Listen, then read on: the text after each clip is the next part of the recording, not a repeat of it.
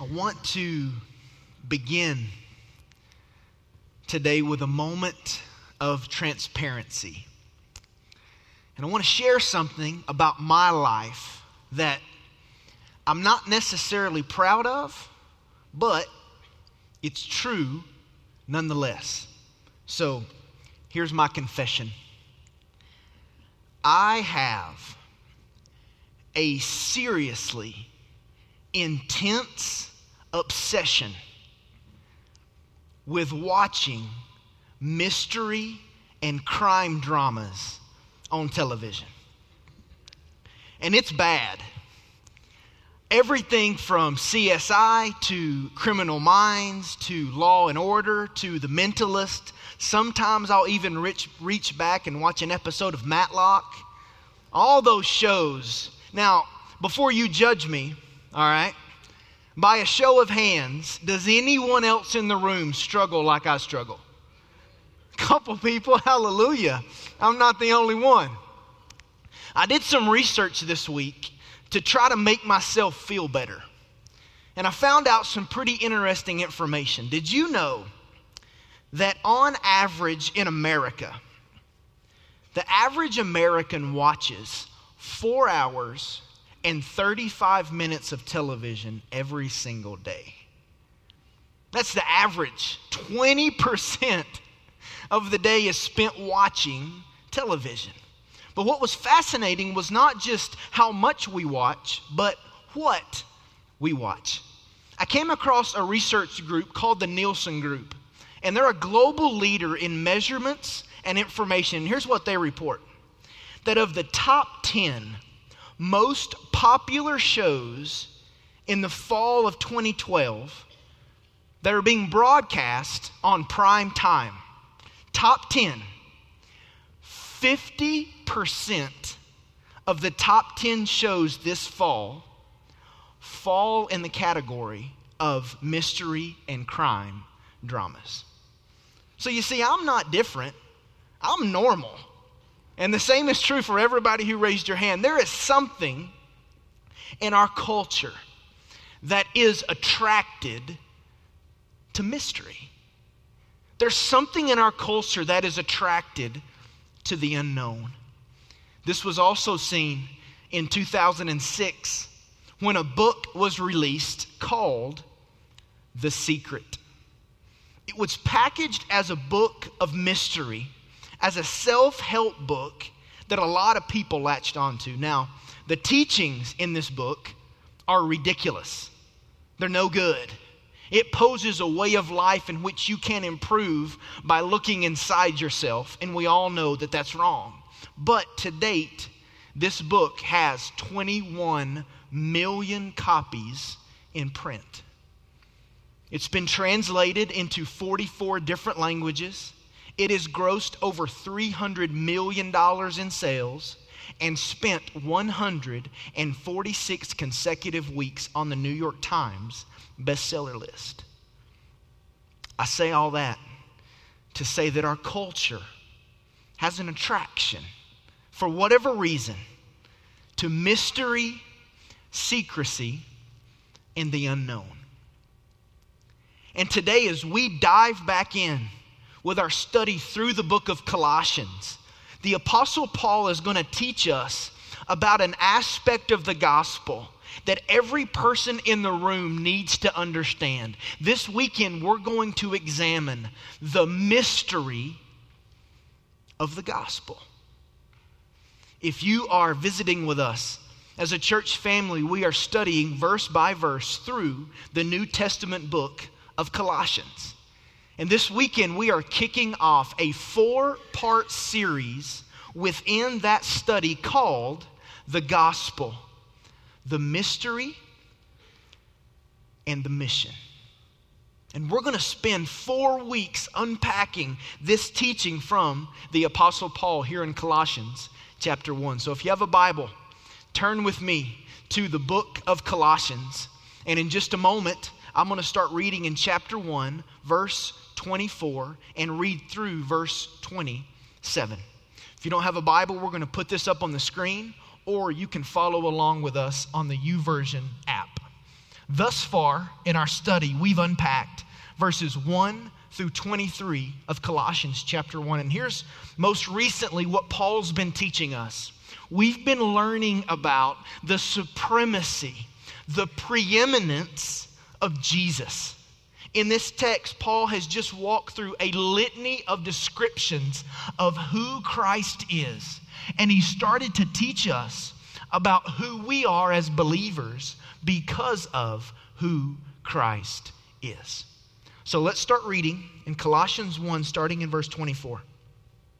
Now I rejoice in my sufferings for your sake, and in my flesh I do my share on behalf of his body, which is the church, in filling up what is lacking in Christ's afflictions.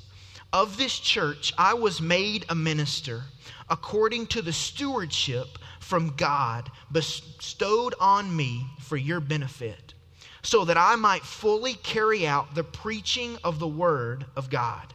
That is, the mystery which has been hidden from the past ages and generations, but has now been manifested to his saints. And then verse 27.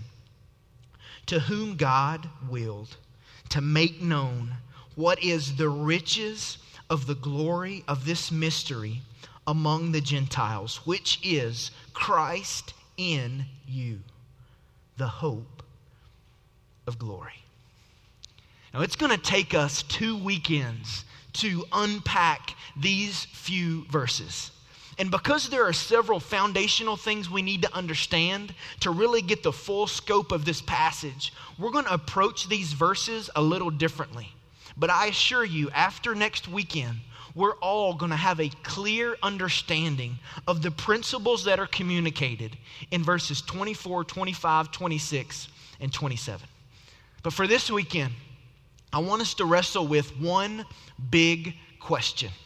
And my hope is when we finish this service in a few moments, that all of us will be able to answer this one question, as well as understand how the answer to this question impacts all of us on a personal level. So here's the big question for this weekend. What is the mystery of the gospel? What is the mystery of the gospel? That's not really a phrase that we say very often. That's not really a question that we wrestle with. But in this text, specifically in verses 26 and 27, Paul is going to speak toward this mystery of the gospel. In both of those verses, he uses this word mystery. Now, it's very important to understand that the way our culture, the way Criminal Minds defines mystery, and the way mystery is defined here in Colossians chapter 1 are drastically different. Our culture defines mystery as something that is secret, as something that only a few people can figure out. That's the way our culture speaks to mystery. But here in this text, when Paul brings up the word mystery, he's speaking of something that has been revealed by God. Something that is not a secret, something that is not hidden. A couple of words that we could use instead of mystery would be the words revelation, to be revealed, or publication, to make public. That's the picture here. So let me give you a statement that really summarizes what the mystery of the gospel is. Here was the unbelievable information that Paul was trying to communicate with the church in Colossae. God desires for all nations to be redeemed through a love relationship with Jesus. That's the mystery. Our big question is, what is the mystery of the gospel? That's the mystery of the gospel, that the God of heaven desires for all nations to be redeemed through a love relationship with Jesus. Now, you're probably thinking, Pastor, I hate to bust your bubble, but it's not really a secret. I mean, we hear something like that every weekend at this church. We read about that in the New Testament, and you're right. But we must think this weekend about the audience Paul was writing to. You see, for the audience Paul was writing to, this was a mind-blowing reality. You see, there were numerous obstacles in this culture that hindered them from really understanding and having clarity about this mystery called the gospel. One of the obstacles was a cultural obstacle. You see, in the first century, there were only two types of people. There were Jews and there were Gentiles. And there were some serious racial and social issues between the Jews and the Gentiles. The Jews saw themselves as God's people, as being superior to everyone else. That was the mentality of a Jew in this context. The Gentiles were just the opposite. They saw themselves as the outcasts. They saw themselves as people who were missing out on God's richest life and blessing. Now, both groups had heard a day was coming, prophecy that a day was coming when they would be made into one people, into one church, but nobody knew when and nobody knew how. They believed that God's love was only for the Jews. So you can imagine, for them to hear this reality, that God desires for all nations to be saved, all nations to be redeemed through a relationship with Jesus, that was a major message. Another obstacle that they faced in really having clarity about the mystery of the gospel was a spiritual obstacle through false teaching. You see, there were numerous religions, numerous world religions in this day, and here's what they taught. They taught that the way you get to God is through obtaining enough knowledge. They taught that peace with God was a mystery and was only revealed to certain people who had been enlightened with the truth. They taught if you just gain enough knowledge, God will accept you. But they never clarified what that knowledge was or how much of it you needed. They taught false teaching. And Paul is very specific here in choosing to use the word mystery, because that's exactly how the false teachers communicated their teaching about God. But here's what Paul says. In the face of those world religions, the mystery is not hidden. The mystery has been revealed. Extremely significant. Harold Songer summarizes it this way. He says, the Messiah was not just sent to the people of Israel. He came for all men. God's love and mercy did not belong exclusively to the Jews. The salvation offered to the Jews was the same as that extended to the Gentiles. There were numerous things that were hindering these people from understanding the true heart and the true love of God. And Paul steps out in this text and says, listen, you don't have to worry about these racial or social issues. You don't have to worry about these spiritual issues. The answer to what you're looking for and the answers to what you're struggling with is the gospel of Jesus. And it has been once and for all made clear, made public. The gospel has been revealed.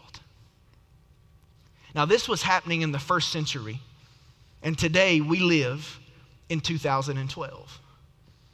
But I want you to recognize tonight that even though it's so many years later, we still have a lot of racial issues in our country and world. We still have numerous social issues, and obviously we have numerous spiritual issues. But the answer that Paul gave to the church at Colossae is the same answer that we must embrace today. The answer to those issues is the gospel. The only way that racial barriers fall apart and social barriers fall apart is when we recognize that the ground is level at the cross and we're all the same. The only way that spiritual issues go away and this false teaching is pushed to the side is when the gospel is declared and announced in an absolute clear way according to the scriptures. The answer is the gospel.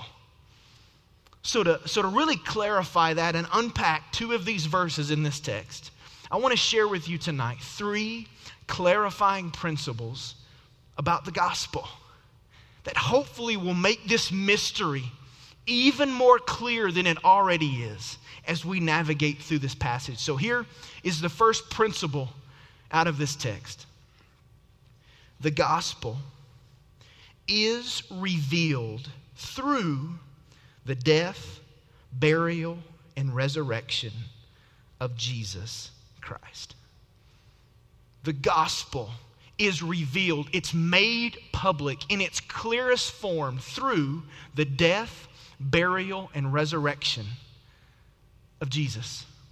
When you hear the word gospel, what immediately pops into your mind? Depending on your background or your story, you may have a different definition of gospel than even the person sitting beside you. But just so we're all on the same page, gospel literally means good news. So when we ask you, have you embraced the gospel? We're asking you, have you embraced the good news? When we ask you, have you been sharing the gospel? We're asking you, have you been sharing the good news? Well, what's the good news according to the Bible? Here's the good news. In the person of Jesus Christ, God Himself came to atone for sin and provide eternal life. That's the good news. That's the good news of the scriptures.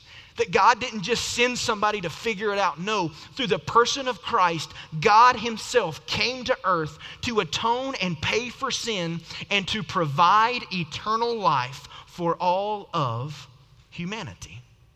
In verse 26, here's what Paul says. He says, the mystery which has been hidden from the past ages and generations. As I looked over those verses this week, I asked myself the question, why did Paul choose to clarify that? Why would Paul choose specifically in verse 26 to point out that this mystery at one point had been hidden from past ages and generations? Well, once again, we must understand these believers were living in a context where false teaching was telling them that the way to peace with God was a path of self-discovery. And that if you could gain enough knowledge, have enough information, that somehow you could work your way up to a right relationship with God. And Paul clarifies in verse 26 and said this, listen, this mystery was hidden, and the only way it was revealed was because of God. It wasn't that people worked for years and years to figure it out. It wasn't that a person was smart enough or sharp enough or talented enough. No, at the point in time, God sent His Son. And because of God, this mystery of the gospel was revealed, not because of human effort. We do not have the intellectual capacity to wrap our minds around the glory and the grace of God. It must be revealed to us. And in its clearest form, the gospel was revealed through the person of Jesus. The New American Commentary says it this way. The gospel is not a system, hierarchy, or set of regulations. It is the person and work of Jesus, which is indeed the message. When it comes to the gospel, everything rises and falls on Jesus. One of the enemy's greatest tricks is to get us to overcomplicate this message and to teach things and focus on things that really don't matter. If you want to understand the gospel, look at Jesus. His life was a perfect life. His death was a substitutionary death. His resurrection gave Him all authority in heaven and on earth and under the earth. And we sit here today being given an invitation from our Heavenly Father to embrace the work and life of Jesus by faith, and through that to walk in a relationship with the God who made us. That's the gospel. That's what was revealed through the death, burial, and resurrection of Jesus. The Apostle Paul not only wrote Colossians, another book that he wrote is the book of Galatians. And here's what he says in Galatians chapter 6. He says, "May it never be that I would boast except in the cross of our Lord Jesus Christ, through which the world has been crucified to me and I to the world." He says, if I have any joy or any confidence or any reason to brag, it's because of Christ, not because of me. One of the great indicators that really reveals if a person understands the gospel, if a person is a mature disciple or a mature believer, is seen by what they give credit to.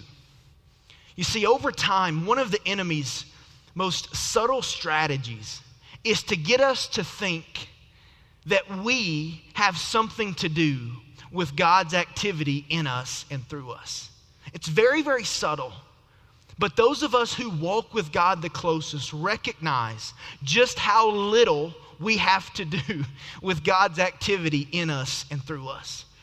So just to be clear, this weekend I want to share with you exactly what we deserve the credit for.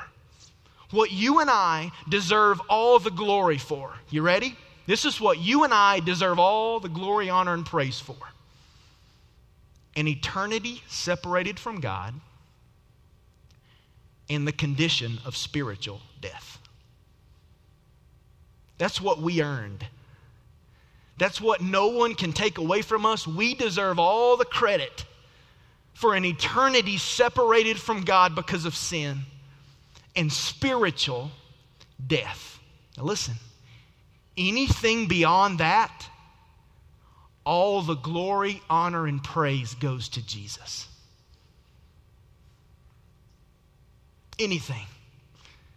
It's nothing we earned. It's not because we're that good. It's not because we're that sharp. Our best got us spiritual death and an eternity separated from God. But God in His grace chose to love us even when we did not love Him back. And through faith offers us life out of the pit and turning us to a place where we can be spiritually alive, not just for today, but for eternity. I'll remind you what the scripture says. It says Christ in you, not Christ and you. That's a very important distinction. You see, the gospel is not Christ plus us. It's not Christ and us. It's His very life inside of us. That's the mystery.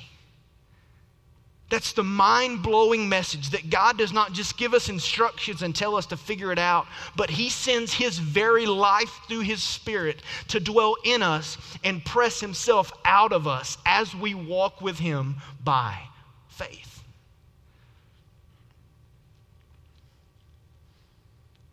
As you think about this reality, and really the word that we're talking about here, the defining characteristic of people who understand this, here's the word: humility. Understanding who He is and understanding who we are. Listen to this statement. God doesn't need you and me to do His work. We are simply servants, invited to serve by His kindness, not because of our cleverness. The reason that Jesus' death, burial, and resurrection was so extreme is because our sin was so dark and we were in such a bad place. And so the invitation of the gospel is not an invitation to come and try harder or to figure out what the Christian life looks like. The invitation of Jesus is an invitation to completely surrender. It's an invitation to say, Lord, I tried my best and it earned me nothing but an eternity separated from you. Lord, I lay my life before you and I invite you to invade me and press your very life out through me. That's the invitation of the gospel. Let me ask you a question. Are you trying to figure out the Christian life instead of letting Christ live his life through you? We naturally have a performance mentality. We think that we have to work in order to earn something. It's true in our relationship with God, but understand this tonight. God's love for you does not go up and down based off your performance. God loves you unconditionally. The other way that we're naturally tempted to perform is in our relationship with other people. We're really good at faking it, even when things are not going so well. We easily do that, and we develop this form of Christianity that is really, if we're honest, us trying to look spiritual when we know in our hearts it's not what God intended. And we're hesitant to go before our Heavenly Father and say, Lord, would you forgive me for performing? I surrender. Max Lucado said this. He says, we applause-aholics have done it all. Dropped names, sung loudly, dressed up to look classy, dressed down to look cool. Quoted authors we've never read, spouted Greek we've never studied. For the life of me, I believe Satan trains battalions of demons to whisper one question in our ears. What are people thinking of you? And Jesus knew this. That's why he was so clear in the Gospels to say, when you come to me, I'm asking you to come and to die that I might press my very life out through you. See, Jesus does not just want a better version of us. He wanted to reveal to us through his death, burial, and resurrection that we can't, but that he can. Here's a second clarifying principle about the gospel. The gospel changes lives. The gospel message is not just inspirational literature or a special story. The gospel is a life-changing message. In verse 27, Paul goes on to say this, but has now been manifested to his saints. He's saying this message, it's been made known to who? He did not say people. He did not say Jews. He did not say Gentiles. He said it's been manifested to the saints. That's important to recognize because it shows us that those who have embraced the gospel are different. They're not the same. When we embrace by faith the finished work and life of Jesus, we become saints of the Almighty God. We're not the same anymore. The gospel is a life-changing message. One of the comments that unfortunately I hear quite a bit as I counsel and just talk with different people, they'll share with me about how they're hurting or they're walking through a major crisis or something's going on. And often I'll just ask, well, tell me about your faith. Have you ever come to a place where you've put your faith in Jesus Christ? And often I'll hear a statement like this. Well, Pastor, I tried Christianity, but it didn't work for me. And in those moments, I get frustrated. Because when someone says that, what that means is either someone taught them an incorrect understanding of the gospel, or they have interpreted an incorrect gospel. Because you see, when we talk about Christianity, it's not just getting some behaviors right. It's not just earning a new to-do list. When we talk about Christianity according to the Bible, we are talking about a life-altering relationship with Jesus Christ. Not religion, not do's and don'ts, not a set of rules. It's a relationship in which you and I, by faith, get to walk with the God of heaven. Jesus is not looking to improve us.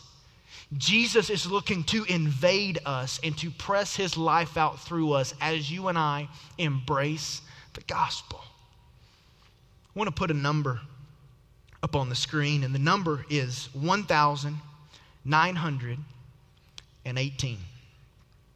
That's roughly the amount of people who are going to be in one of our services today. Did you know this information was just released? There is a country in the Middle East, a country that we actually train some of the pastors who've escaped from this country, because in this country it's illegal to be a Christian. This is the number of believers who right now are in prison in this specific Middle Eastern country. And they're being tortured and required to do forced labor because they profess a relationship with God. Now, why would they do that? Why would they experience prison and torture and all of these awful things? Well, it's not because they had a behavioral change called religion. No, it's because they had a meaningful encounter with Jesus and it radically changed their life. That's the only reason that makes sense. That's the only reason that you would count prison worth it, is if your life had been radically changed. J.D. Greear said this: being able to articulate the gospel with accuracy is one thing. Having its truth captivate your soul is quite another. My fear is that there are people who attend our services every weekend, and you can get your head around the facts about the gospel, but here's my question tonight. Have you had a life-altering encounter with the living Son of God that has changed your life? Because the gospel of the Bible is a life-changing message. Here's a third and final statement that I hope really clarifies the gospel. It's this: the gospel is for the whole world. The gospel was revealed through Christ. The gospel is a life-changing message. And lastly, this gospel, it's for the whole world. Verse 27, Paul says this: to whom God willed to make known what is the riches of the glory of this mystery among the Gentiles. Now, we've already unpacked one of the reasons the gospel going to the Gentiles was significant. It proved that God loved the whole world, not just a specific group. But there's another side that makes this extremely significant. If you and I, in the first century, were to look at the whole globe and decide who is the least likely person for God to choose to be a messenger to take the gospel to the Gentiles, there's one name that would rise to the surface very, very quickly. The most unlikely person to be a messenger of the gospel to the Gentiles and to the rest of the world was absolutely the Apostle Paul. He was a Pharisee. He persecuted Christians. He was a Jew of Jews. He was a Hebrew of Hebrews. He was the least likely person for God to use, but he came to Christ. And God said, Paul, here's your mission. Take my message to people who've never heard about it before. That was Paul. Now, I know what you think when you hear a story like that. Well, Travis, that's Paul. Well, at that point in his ministry, he wasn't the Apostle Paul like we know him now. He was a new believer who'd been converted from dark religion into a relationship with Jesus. I think there's a myth that floats around in Christian circles in which we elevate some people in the Christian faith and think others can't make a difference. Here's the myth that we believe oftentimes. We believe this: God does incredible things through incredible people because they are incredible people. Sometimes we think that. We sit in our seats every week and think I can come to church and I can be a part of this, but could he really use me? We believe this myth, but here's the truth that I hope anytime you think your life cannot make a difference, you will pray this truth and ask God to make it real in your heart. Here's the reality. God does incredible things through very ordinary people because they're available. I remember the night at my home church in Cleveland, Tennessee, that I walked forward during the invitation at the end of the service, and I told my pastor, I think God is calling me into vocational ministry. I believe He's placed a call on my life, and He's affirmed it through the Scriptures. He's affirmed it through His Spirit. He's affirmed it through the counsel in my life. And I'm ready to tell my church family that God's calling me to be a pastor. Now, I didn't have all the answers at that point, but I knew God was calling me. And after the service, people were coming by and shaking my hand and hugging me and saying, hey, Travis, we're really proud of you. We're going to be praying for you. And then one of the associate pastors came, and he put his arm around me, and he said something, and I've never forgotten it. And I want you to hear it tonight. He said this. He said, Travis, your ability is not nearly as important as your availability. That was extremely freeing for me. It was freeing for me to realize that even though I don't really bring a whole lot to the table, that wasn't what God was looking for. He was looking for me just to be available, and through that to use me in His work and His activity. Let me ask you something. When's the last time you just confessed either out loud or in your heart before God, God, I'm available. If you want to use me in Las Vegas, if you want to use me in another part of the country or another part of the world, Lord, I just want you to know that I'm available. You see, the Apostle Paul wasn't incredible. He was just available. And he understood what we must understand. And that is, it isn't what we are, it's what Jesus is. It isn't what we can do, it's what He can do through us.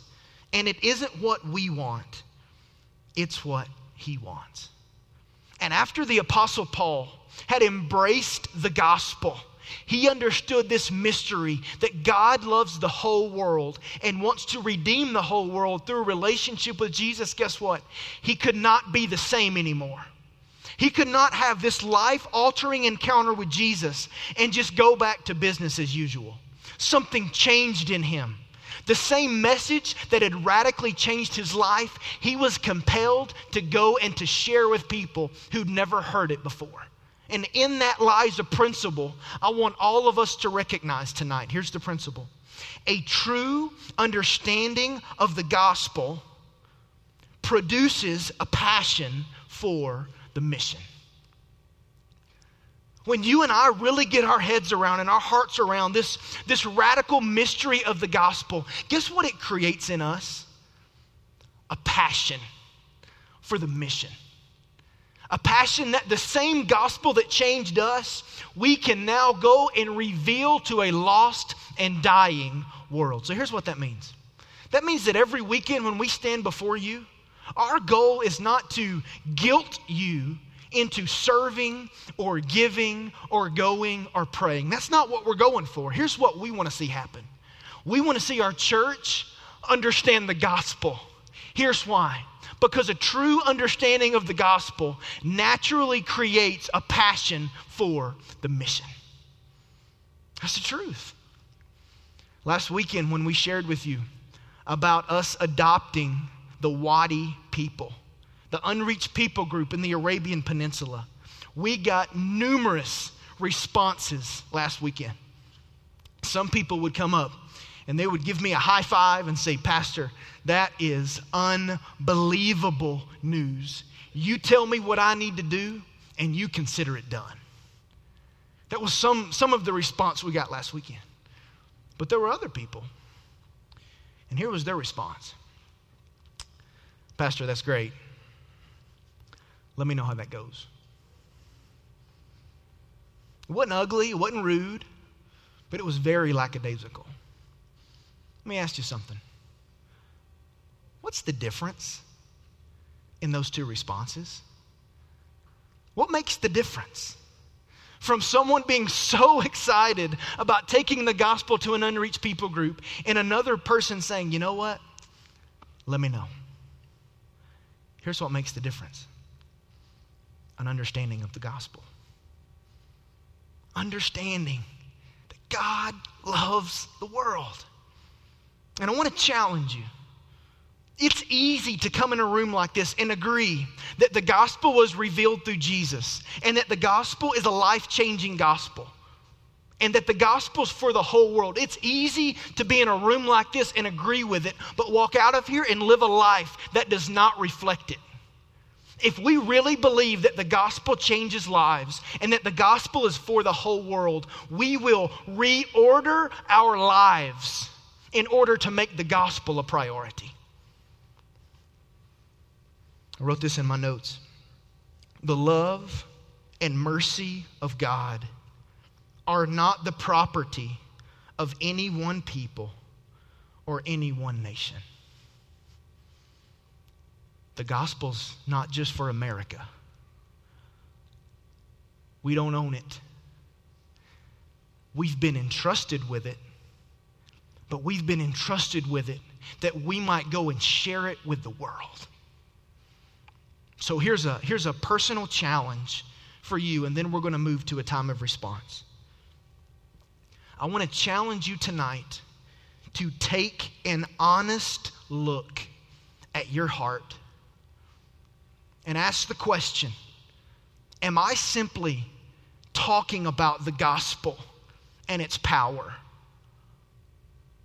Or am I letting it be reflected by the way that I live my life every day?